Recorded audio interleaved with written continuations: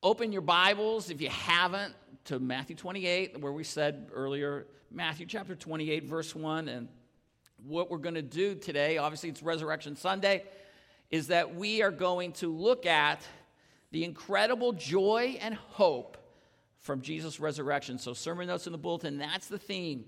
And when we come to Matthew chapter 28, it is a time of great despair. There's despair in the air. And if you're unaware of what the context is in Matthew 28, Jesus Christ has, in the previous chapter, been crucified. Jesus Christ has come to earth. It's around the year 30 to 33 AD. I tend to think it's around 30 AD. Others think 33. Bottom line is that we're about 2,000 years ago. And Jesus is about 33 years in age. We know that from the gospel accounts. Jesus Christ, we believe, is God come in the flesh. He was born on a magical night, born of a virgin. Around age 12, we see him probably for the first time, as I think about it, for the first time since he's been born. And he's in the temple, and he's gaining a lot of renown. But then we don't see him again until he's about 30 years old in the scriptures, and he begins an incredible demonstration. A demonstration that the Gospel of John says at the end, it could fill the world with books with all the things he does. It had to be unfathomable, because I always tell people, we've been studying the Gospel of John, only 7 accounts of miracles are in the Gospel of John, in John chapter 1 through 12. When you add all the miracles up, it doesn't seem like that much when you even add Matthew, Mark, and Luke in there.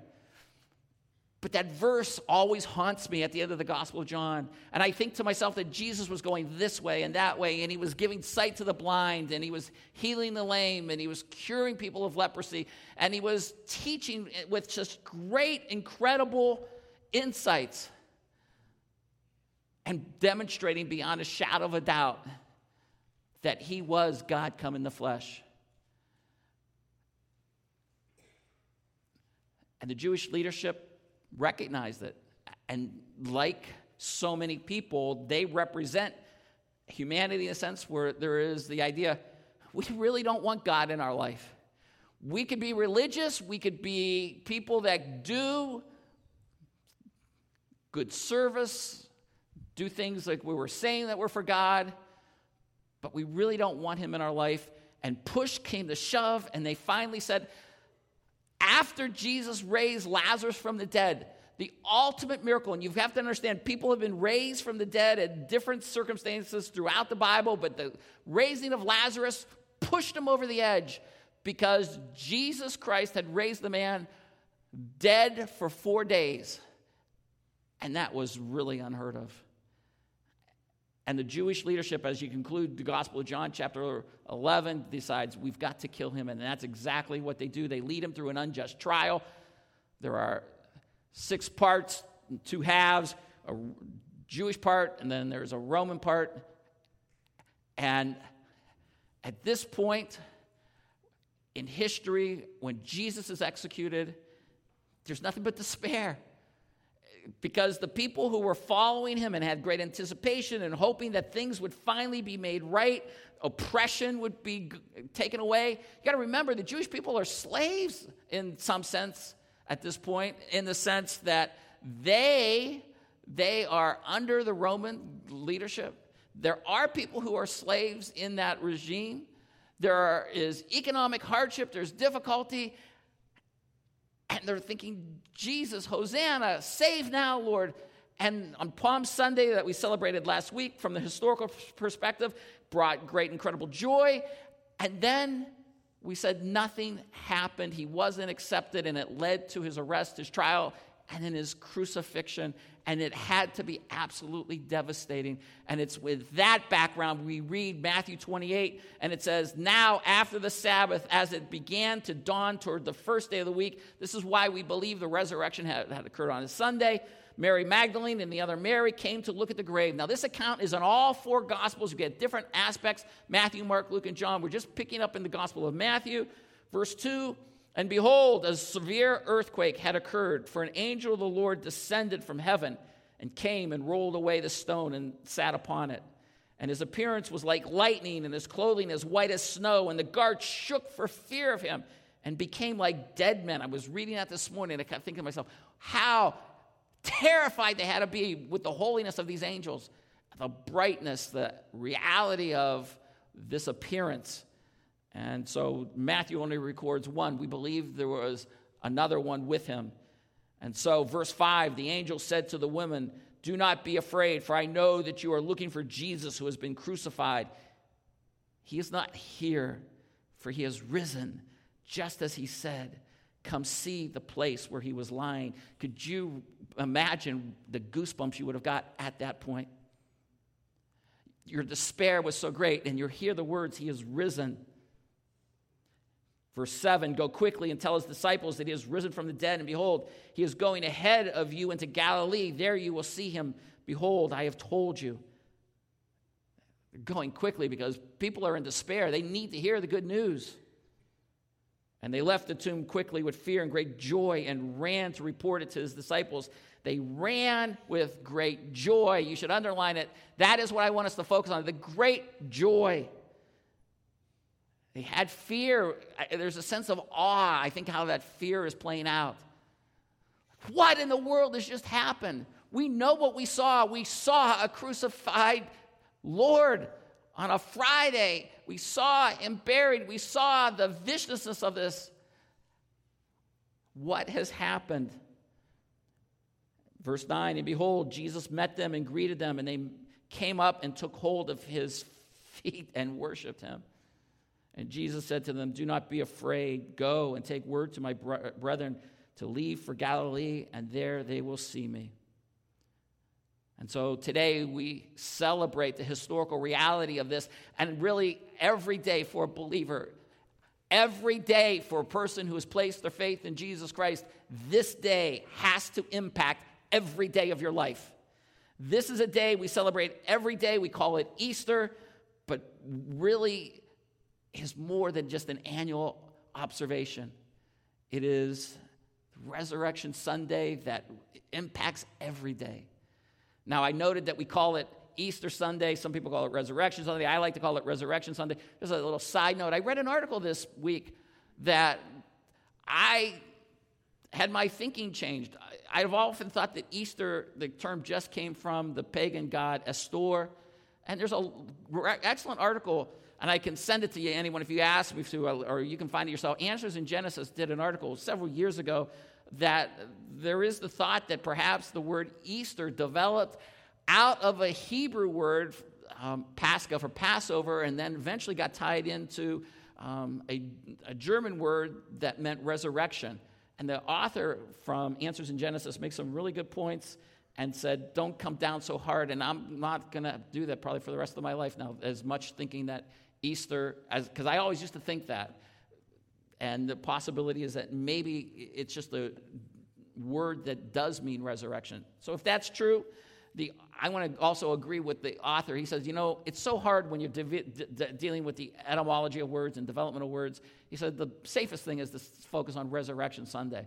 So as believers, that's what I want us to do. So I just look at this day, Resurrection Sunday, for what it is. Not a day of bunnies and rabbits and eggs, but a day where we celebrate the historical reality of what this means. Now, I said that we're going to look at the joy that this brings. And I have found in my life the greatest joy is when my despair is the greatest. If I'm really hungry and all of a sudden I get food, that food is really good. But if I got lots and lots of food, right, it doesn't mean that much to me. Despair is great When despair is great, the joy is greatest. I'm going to show a little slideshow to help us focus on that despair. Thank you. This is the despair hanging over you and everyone before the resurrection came. This is what I want us to do, to see this, to be reminded of this morning, so that we grasp the joy that we should have. There are 3 cursed areas of life that negatively impact you and every person. This is sort of a little theological lesson for you. Number 1, life is cursed by death. Number 2, sin brings cursed results in people's lives. And number 3, the physical world is cursed so that all is in vain. I'm going to explain all 3 of these. But basically today, I want you to keep in the back of your mind that these 3 areas sort of function as a slave master over you. Number 1, death is a curse from God's judgment. The wages of sin is death. All have sinned. This is the only picture I put in this. I usually put a lot of different pictures. I know people like pictures, but I wanted this one to be the one that, number 1, reminds you. Think of the person in there as you. Death impacts your own life because the Bible says the wages of sin is death. This is why good works do not pay the penalty for sin. 2 days ago, I'm in the Y, and I'm getting dressed, and there's a guy coming in. I'm getting dressed to work out, and I said, "Happy Resurrection Sunday," and he said, looking forward to it. And he goes, "Yeah, I'm going to church," and then he told me where he was going to church, and I knew that it was a church that doesn't preach the Bible, doesn't preach truth. And I asked him, I said, "If I came to your church on Sunday, what would you tell me? How does a person get to heaven?" A person has grown up and gone to all the services all his life. He's in his 50s, maybe he might be 60 years old. And he told me, "Well, I really wouldn't know what to tell people. I would just tell people you have to be a good person." And the reality of it is, as I told him, and I went through the gospel with him in the Y, naked, with a towel around me. And when it was all said and done, he said, "Thank you," and then went off to take a shower. But the wages of sin is death. It's not good works. That's why good works don't get you in. And death will impact the life of your loved ones. And today, all of us are impacted. Some people have told me, I'm in their 30s, this is the first funeral I ever went to. Oh, my grandparents are still alive. My aunts and uncles are still alive.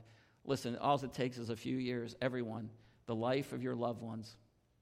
The lives of significant people, from doctors to inventors to great statesmen. I started thinking about that. All the people we know. Sometimes I think, wow, that's a great doctor. That's a great man. Boy, I wish he was alive today. God is a great woman. She does so many wonderful things.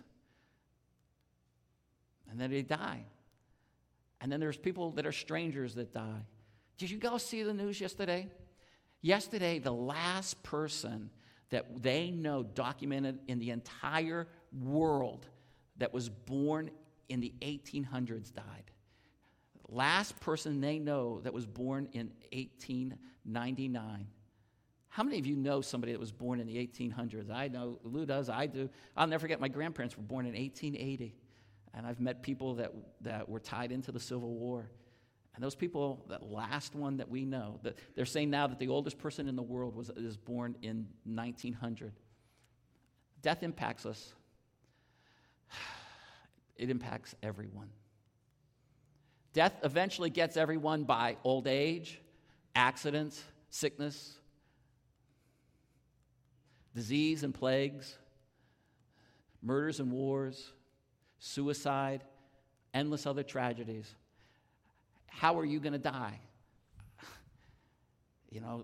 When are you going to die? I'm going to put all that in. Everybody wants to die in their sleep. Everybody wants to die peacefully. Everyone here will die. But there's also an eternal death in the lake of fire. The Bible says, then death and Hades were thrown into the lake of fire. This is the second death, the lake of fire. And if anyone's name was not found written in the book of life, he was thrown into the lake of fire. If we don't want to think about death, but we also don't want to think about this aspect of death called the lake of fire, but that's part of it. To be clear, you despair because death takes everything away from you. Everything. Everything. There should be, the reality of it is, as we know that most people walk around thinking they're not going to die, but the reality of it is everyone will die, and everything that you want to hold on to, everything that you want to do will one day be taken away from you. Everything. Thanks, Mike. What a bummer of a message. Second, sin brings curse problems of calamity, distress, and anguish. Proverbs 1:27 talks about this, to mess up life before death. This is just endless what I could have said here, but the second aspect, so we get the first part. All right, sin brings death, but sin also just messes things up so that now, while we're living, before we actually die, they mess us up. We say things, we do things that just hurt our own self. And then we do things that hurt other people. And then when people do things to us, we can't forgive them, which becomes a sin. Sin brings about your own death, but also actions that cause the death of others, broken relationships, bad memories, embarrassment, many tragedies, from accidents to murders to wars, just lousy societies.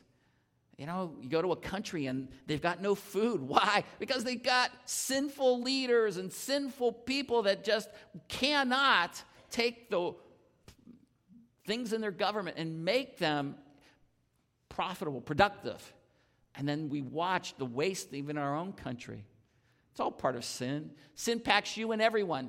And here is the theological lesson on sin that I've shared with you before. There are 4 areas that are impacted by sin. The way you think and the way others think about you. You know, sometimes some people get so angry at you, like, and they do things and say things. They don't like you. They don't think right about you. And then the way we speak. And then the way we act. And then fourth, in our omissions. The things that we're supposed to do but we don't do. Sin impacts you and everyone. To be clear, you despair because sin ruins everything in your life. Some of us today are like so weighed down with so many bad memories just because what sin does to us. But then third, this is one I don't know if you always think about, but the earth is cursed. God said to Adam, "Cursed is the ground because of you, and toil you shall eat of it all the days of your life. Both thorns and thistles it shall grow for you. By the sweat of your face you shall eat till you return to the ground." The earth is cursed. There's a curse in this earth. And the curse means this: things will not always work out. Sometimes things just break down and you don't know why they break down. Things rust. Weather brings havoc. Rust and fades and decays and pollutes. Food and water could be scarce. Accidents will happen. The unexpected can happen. It is because God has cursed us. And we don't have time to study this, but it is part of the blessing of God because he wants us to never think that life is okay here. The list is endless of the troubles we can experience. All is vanity because nothing on earth can be kept forever. Solomon teaches vanity of vanities. That means emptiness. All is vanity. What advantage does man have in all his work which he does under the sun?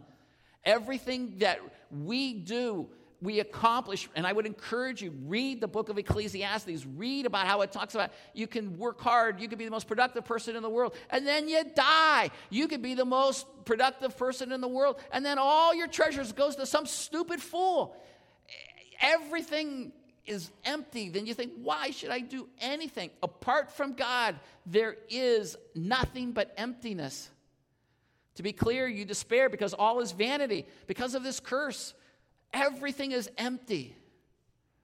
In summary, there is much despair for you because you will die. Your life is far from perfect because it's impacted by sin. And the people around you are far from perfect. And this world will always have problems. You know, we can say, I'm going to get this elected leader. We're going to get this system of education in. And things will be better. No, it won't ever. I mean, we'll keep trying. But the problem is this world will always have problems. But now let's see how the resurrection of Jesus changed all this despair to bring us joy and hope. Because today, there is a day of joy and hope. So get the lights, please. Turn in your Bibles to the book of Hebrews, chapter 2, look in your sermon notes.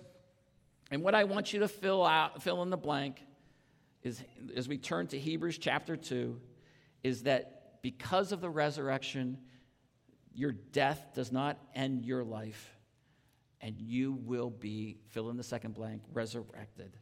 This is the exciting thing. Obviously, this is first and foremost. And Hebrews chapter 2, the book of Hebrews is a book written by an author. I'm not sure we know who the author was. There's a lot of speculation as to who it was. But the theme of the book of Hebrews is about the superiority of Jesus Christ, how Jesus is superior as the greatest prophet, greatest teacher, greatest leader, and goes through all these different scenarios. And when you come to chapter 2, it's talking about, I believe, how he is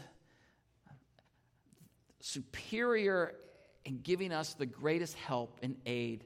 Pick up in chapter 2, verse 9, as the author says, speaking of Jesus, but we do see him who was made for a little while lower than the angels, namely Jesus, because of the suffering of death, crowned with him in glory, so that by the grace of God he might taste death for everyone. Verse 14, therefore, since the children share in flesh and blood, he himself likewise also partook of the same. Jesus was God who came in the flesh. He came as a human being, verse 14, that through death, his death, he might render powerless him who had the power of death, that is the devil. I'm not going to go into all the legal ramifications, but somehow, some way, God allowed the devil to bring valid accusations that these people have sinned. And we know that the devil is the prince of the power of the air, and he has been given a ruling and reigning fashion. I don't think it's like he took this away from God. Somehow I believe God graciously allowed him to have this power, and that is the devil. In verse 15, and it says, and might free those who through fear of death were subject to slavery all their lives. And then it goes on, it says, he does not give help to angels, but gives help to the descendants of Abraham. And what you need to do is star verse 15. This is the idea that everybody here was subject to slavery. You know, we hate slavery. We hate what happened in America. We hate the history of America's dealing with slavery. We hate the reality that there are people in history that have been held slaves. As we said before, in the book of the Gospels, in the books of the Gospels, we believe that at that time almost 50% of the world were slaves. Today in America, we've got freedom. And when we talk about slavery, we need to talk about all races, and every one of us. None of us would ever want to be a slave.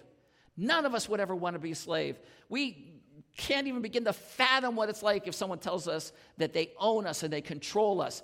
But listen, every one of you today, prior to having belief in Jesus Christ, you were a slave. You think, not me? Absolutely. You're a slave. You were a slave to death. That's what verse 15 says, because it controlled you and it hung over. And you know, there are people that have some of these watches or these clocks that count down the number of days in your life that are left. Have you seen some of you seen those? They come up like you're a male, and the average age at death as a male for a male is like 72. Now it might be 75.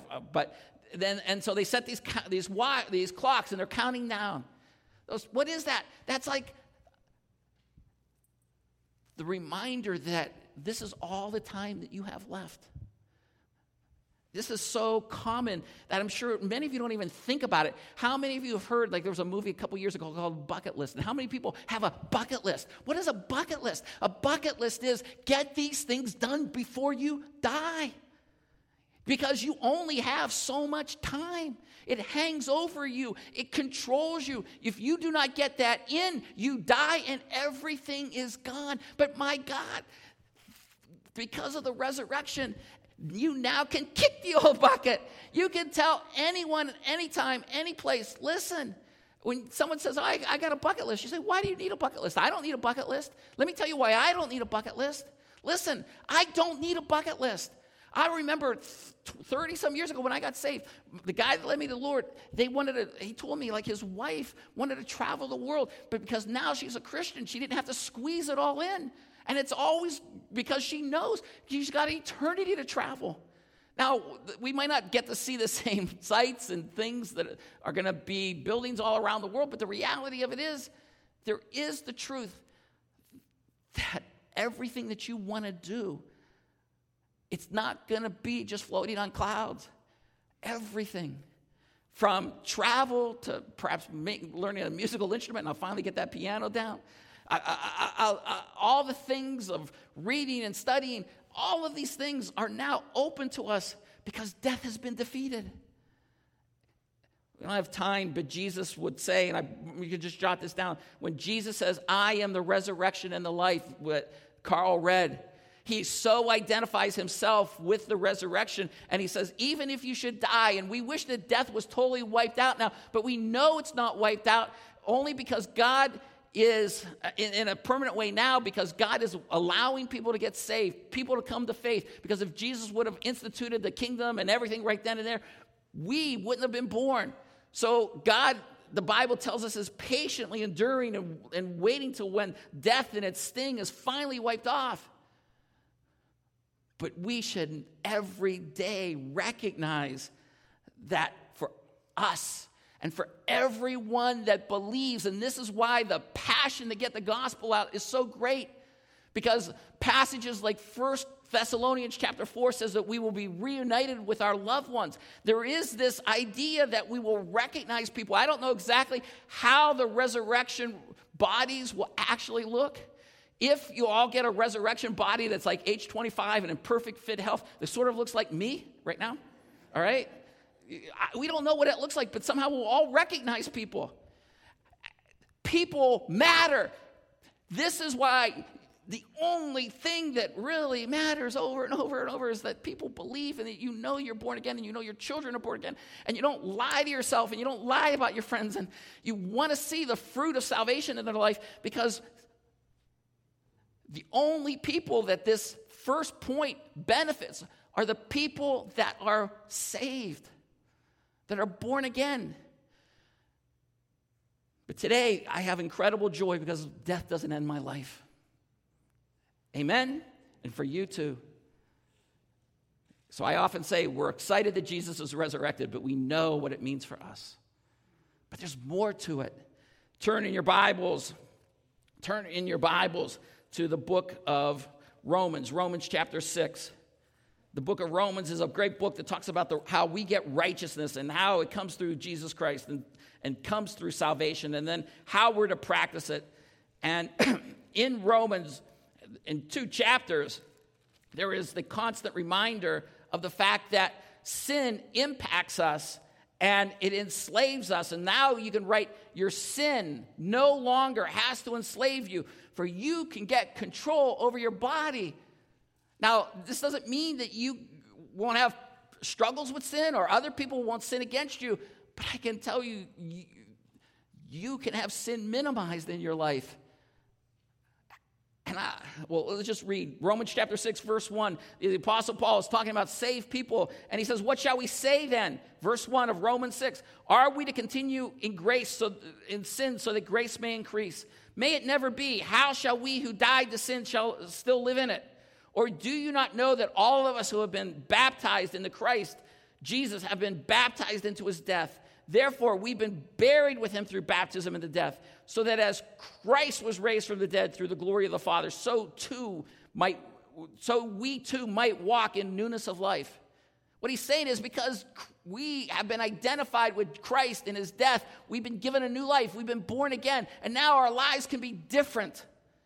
For verse 5, for if we've become united with him in the likeness of his death, certainly we shall also be in the likeness of his resurrection, knowing this, that our old self was crucified with him in order that our body of sin might be done away with, so that we would no longer be slaves to sin. For he who has died is freed from sin. Now, if we have died with Christ, we believe that we shall also live with him, knowing that Christ, having been raised from the dead, is never to die again. Death no longer is master over him.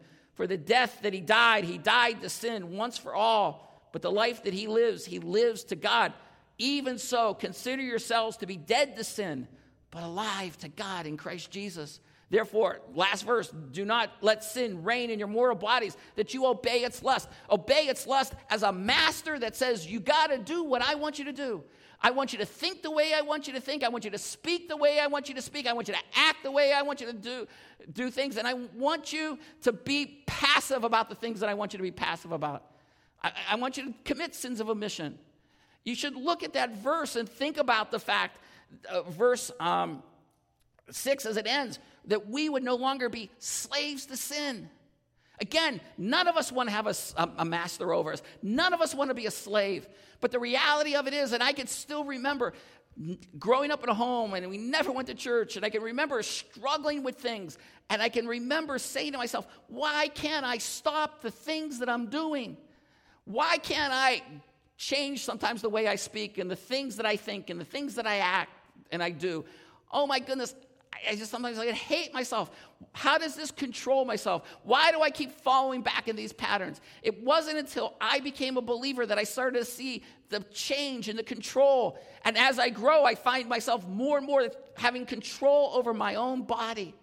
And so now, even when somebody sins against me, I now no longer have to say, you get nothing but wrath from me, because now I can forgive, and you can give testimony to it too. I know you all can.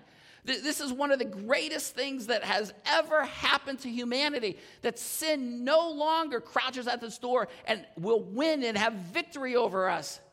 It is one of the greatest joys that we can ever have.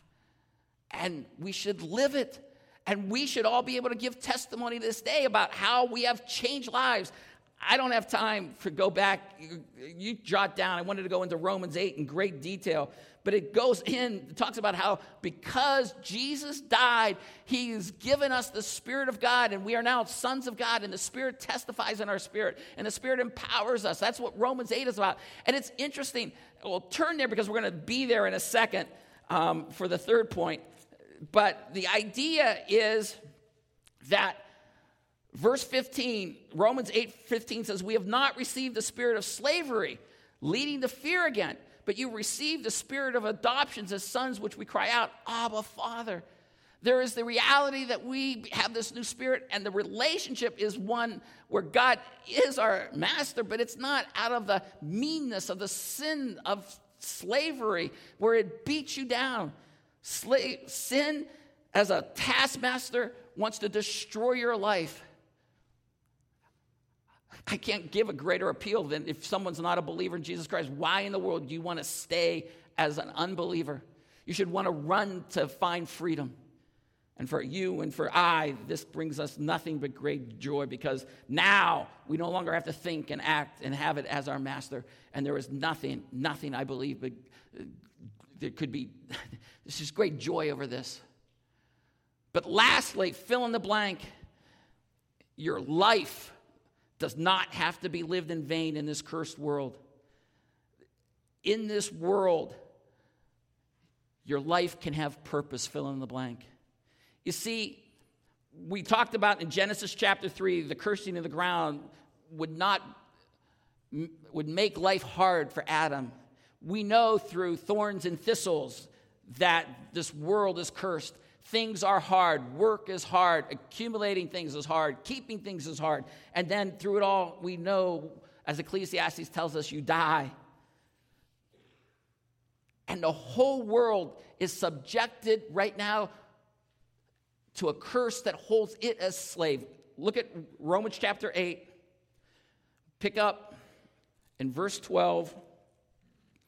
And it says, so then, brethren, you are under obligation, not to the flesh, to live according to the flesh, because we're believers now. We don't have to live according to the sinful flesh. He says, but if you are living according to the flesh, you must die. But if by the Spirit you are putting to death the deeds of the body, you will live. For all who are being led by the Spirit of God, these are the sons of God. If the Spirit of God is leading you, you're a son of God. Verse 15, for you have not received the spirit of slavery, leading to fear again, but you've received the spirit of adoption as sons, which we cry out, Abba, Father. The Spirit himself testifies with our spirit that we are children of God, and if children, heirs also, heirs of God and fellow heirs of Christ, if indeed we suffer with him, that we might be glorified with him. Now here it comes. For I consider the sufferings of this present time are not worthy to be compared with the glory that is revealed to us. For the anxious longing of the creation waits eagerly for the revealing of the sons of God. For the creation was subjected to futility. Now, this is out of the three categories, this is one that doesn't have the word slavery in this part, but the idea of being subjected is that idea of a master slave. You're subject. And creation was subjected to what? Futility. That's the concept of the curse. Not willingly, but because of him who subjected it, in hope that the creation itself will also be set free from its slavery to corruption into the freedom of the glory of the children of God. And there's our expression of slavery. It's slave to corruption. And so it's not like it's like a specific master in the sense of like Satan, but it's the decay. So it's in slavery to corruption into the freedom of the glory of the children of God. For we know that the whole creation groans and suffers the pains of childbirth until now. And not only this, but we ourselves, having the first fruits of the Spirit, even we ourselves groan within ourselves, waiting eagerly for our adoption as sons and the redemption of our body. For in hope we have been saved, but hope that is seen is not hope, for who hopes for what he already sees? The idea here is that no matter what you do in life, prior to the coming of Christ, the reality of it is it really was all worthless. Think about it. You could have been the greatest doctor, attorney, political leader, greatest dad, greatest mom. You could have been one of the greatest teachers, one of the best community organizers, one of the best. You could have had great wisdom and insight, and it would all have been worthless. Because when you died, that would have been it. It would just gone away.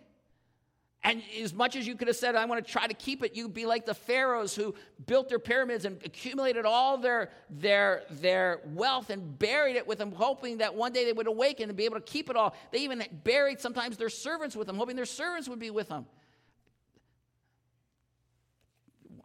Just the last passage, I want you to see 1 Corinthians 15. It's ironic. No, it's God's perfect plan.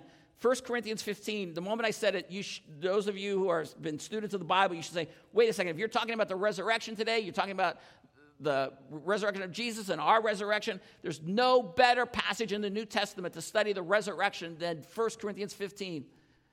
And it goes through how it's tied to the gospel and the witnesses to it and how it's secure and how the order will go and how we have to live in light of the resurrection and how we have to have understanding of how there's going to be a glorified body and how there's going to even be a moment where we're going to be resurrected in the twinkle of an eye. All these concepts and all these things go through different aspects of the resurrection. But I don't know if you've ever thought about the fact that the very last verse, this lengthy chapter, talks about this third category. Because it says this, therefore, my beloved brethren, be steadfast, immovable, always abounding in the work of the Lord, knowing that your toil is not in vain. Remember what we said, vain, vanity of vanities, all is vanity? Now, if I decide to be the best dad, God will bless everything I do. If I go off to work and I'm the best worker, everything I do, if I work for the Lord, if I serve and if I witness for him, all the things that I do, everything that I do is now seen. That's so wonderful. You know, you get a job and, you know, your boss doesn't see everything that you do and you don't get credit for it. God sees everything that you do.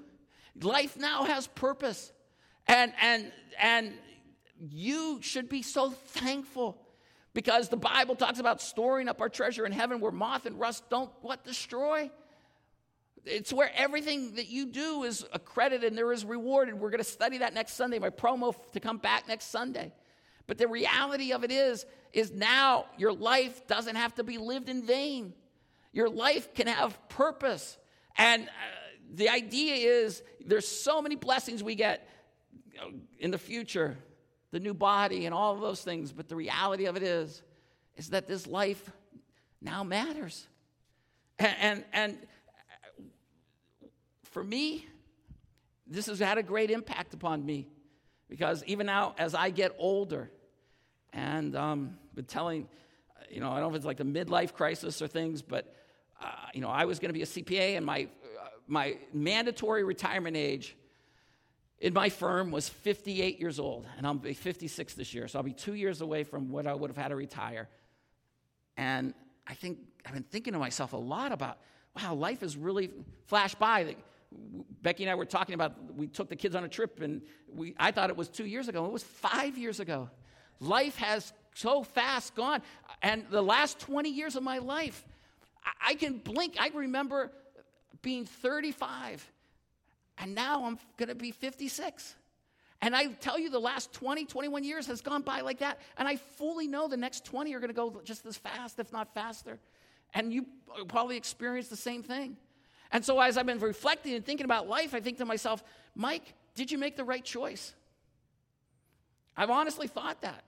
And my kids are at a time and age, and they need things like a car, go to school, and Josh needing things. And I can tell you, somebody said to me in the past 2 months, and it really hurt me, because I was trying to figure out money situations, and they said, well, why didn't you just stay a CPA?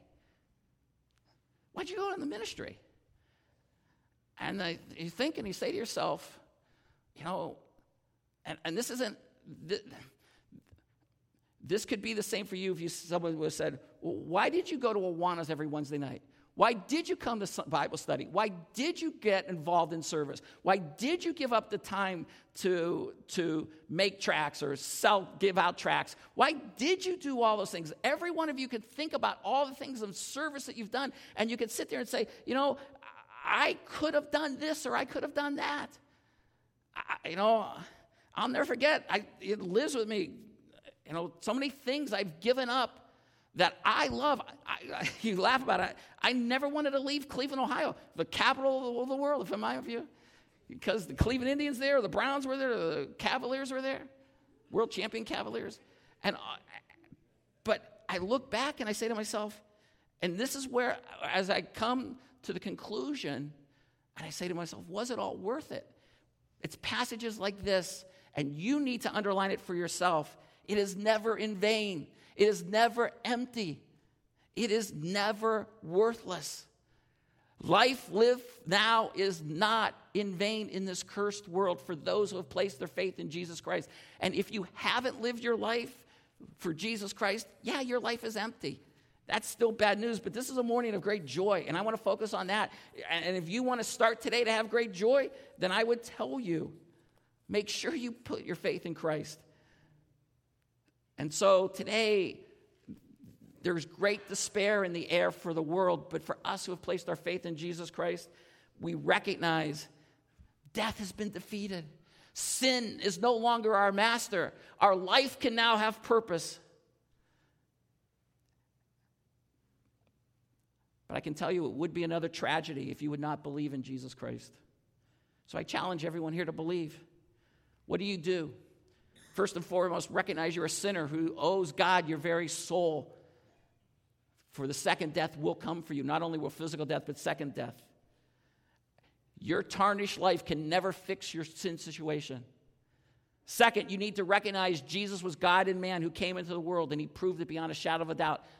And then third, when he died on that cross, that we honor the cross from 2,000 years ago. What he did was he took a penalty that you deserved. We call it the substitutionary atonement. He took the penalty, and God in his legal system will allow a substitute for you. Fourth, you have to believe when he raised from the dead that he was alive and is proved that the death he gave was accepted by God the Father. But finally, you need to believe this by faith alone, knowing that faith is not mere agreement, but a commitment of trust. It starts today and goes until your death. If you really believe something, it changes the way you live. And so today, I tell you, believe and have joy. And I want to share with you, Brian, we're going to show one last video. Someone get the lights, and as this video is getting set up, I want to preface it for you. Think about if the resurrection of Jesus happened today, how the information would be given out. And then watch this video as these people who perhaps, if they were hearing that Jesus had died on the Friday, in a modern day setting, them getting the message that Jesus is alive. Brian?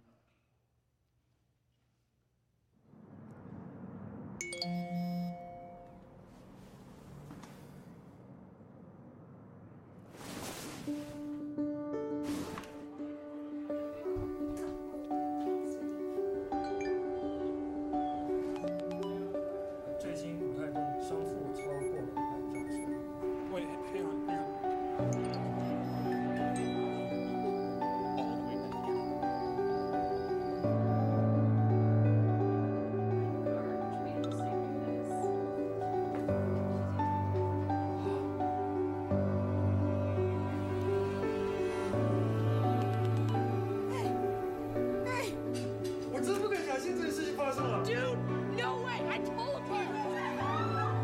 You're not gonna believe what just happened.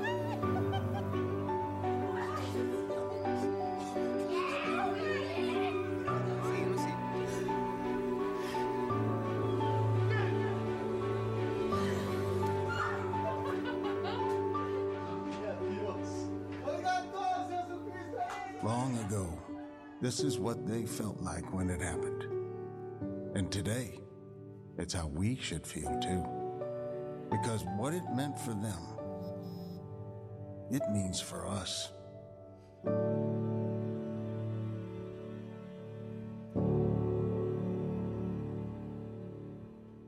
Let's pray. Amen. I wanted to be that guy that goes like that. Let's pray. Father, as the men come forward for the offering, there is just great joy in us. That's why I want everyone here to leave today with just incredible joy. Because God, there's been so many people that we have seen die even in our church in the past year, and it hurts and it's painful, and we want to see them again, and we're so thankful that we can know them again.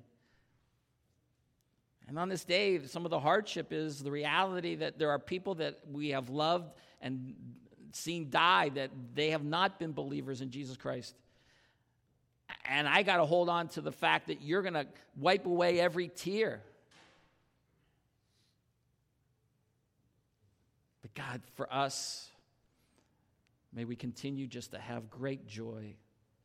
And may it impact the way we live our lives. No more in despair. No despair in the air, because Jesus Christ is alive. In Jesus' name, amen.